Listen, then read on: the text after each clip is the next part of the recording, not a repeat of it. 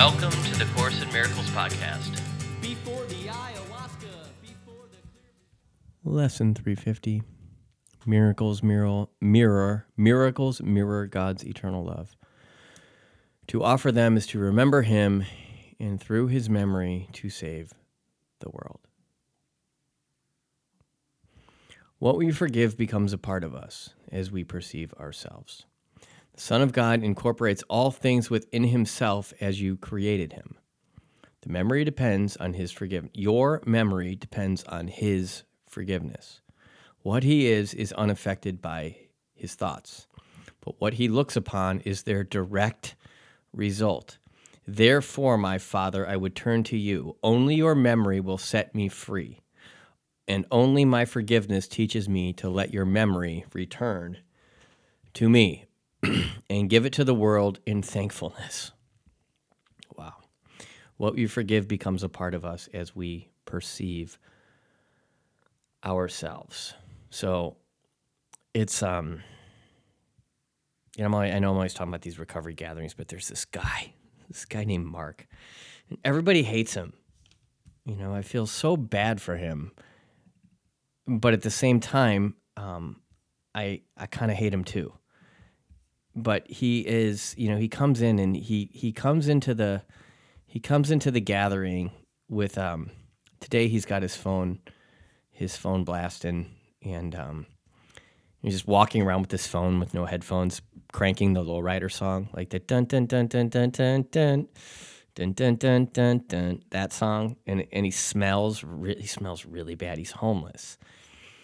But at the same time, he's constantly antagonizing everyone, like with the phone. He's basically saying, I'm doing this to piss you off. I'm doing this because, getting smacked in the face or threatened is better than getting no attention at all. And so I relate to him as a very sick person. But it's not easy when you want to smack the shit out of him. But in forgiving him, so what it says here in the first line is what we forgive becomes a part of us as we perceive ourselves.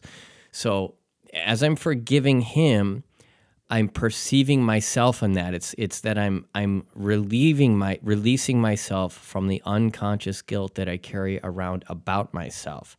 And he's just a projection, right? What he is unaffected by his thoughts, but what he looks upon is their direct result. So it doesn't really matter what my thoughts are. I think what this is saying, but looking upon this guy, he's the direct result of what my thinking is.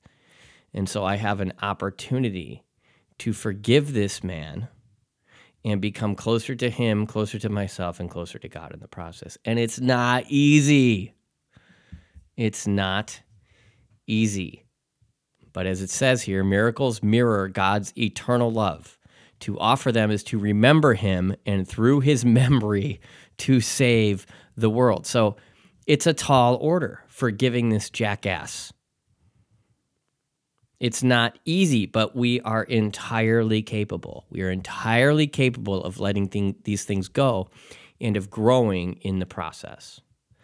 So that's the first part, the italics, and this is the just the text. And as we gather miracles for him, capital H for God. So as we gather miracles for him, we will indeed be grateful. For as we remember him, his Son will be restored to us in the reality of love. So again, this is no idle fantasy. We are reaching for the kingdom of God with this work. You are, if you're doing 12-step work, you are reaching for the kingdom of God.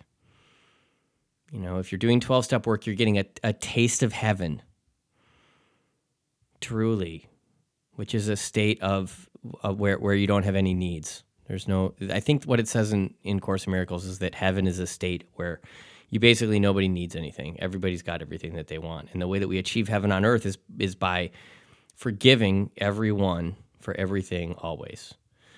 I was mentioning the book, Welcoming the Unwelcome. I think it's called Welcoming the Unwelcome. Yeah, by Pema Chodron. And she's just talking so much about polarization. And this was, I think she wrote it in 2019, so it was before COVID.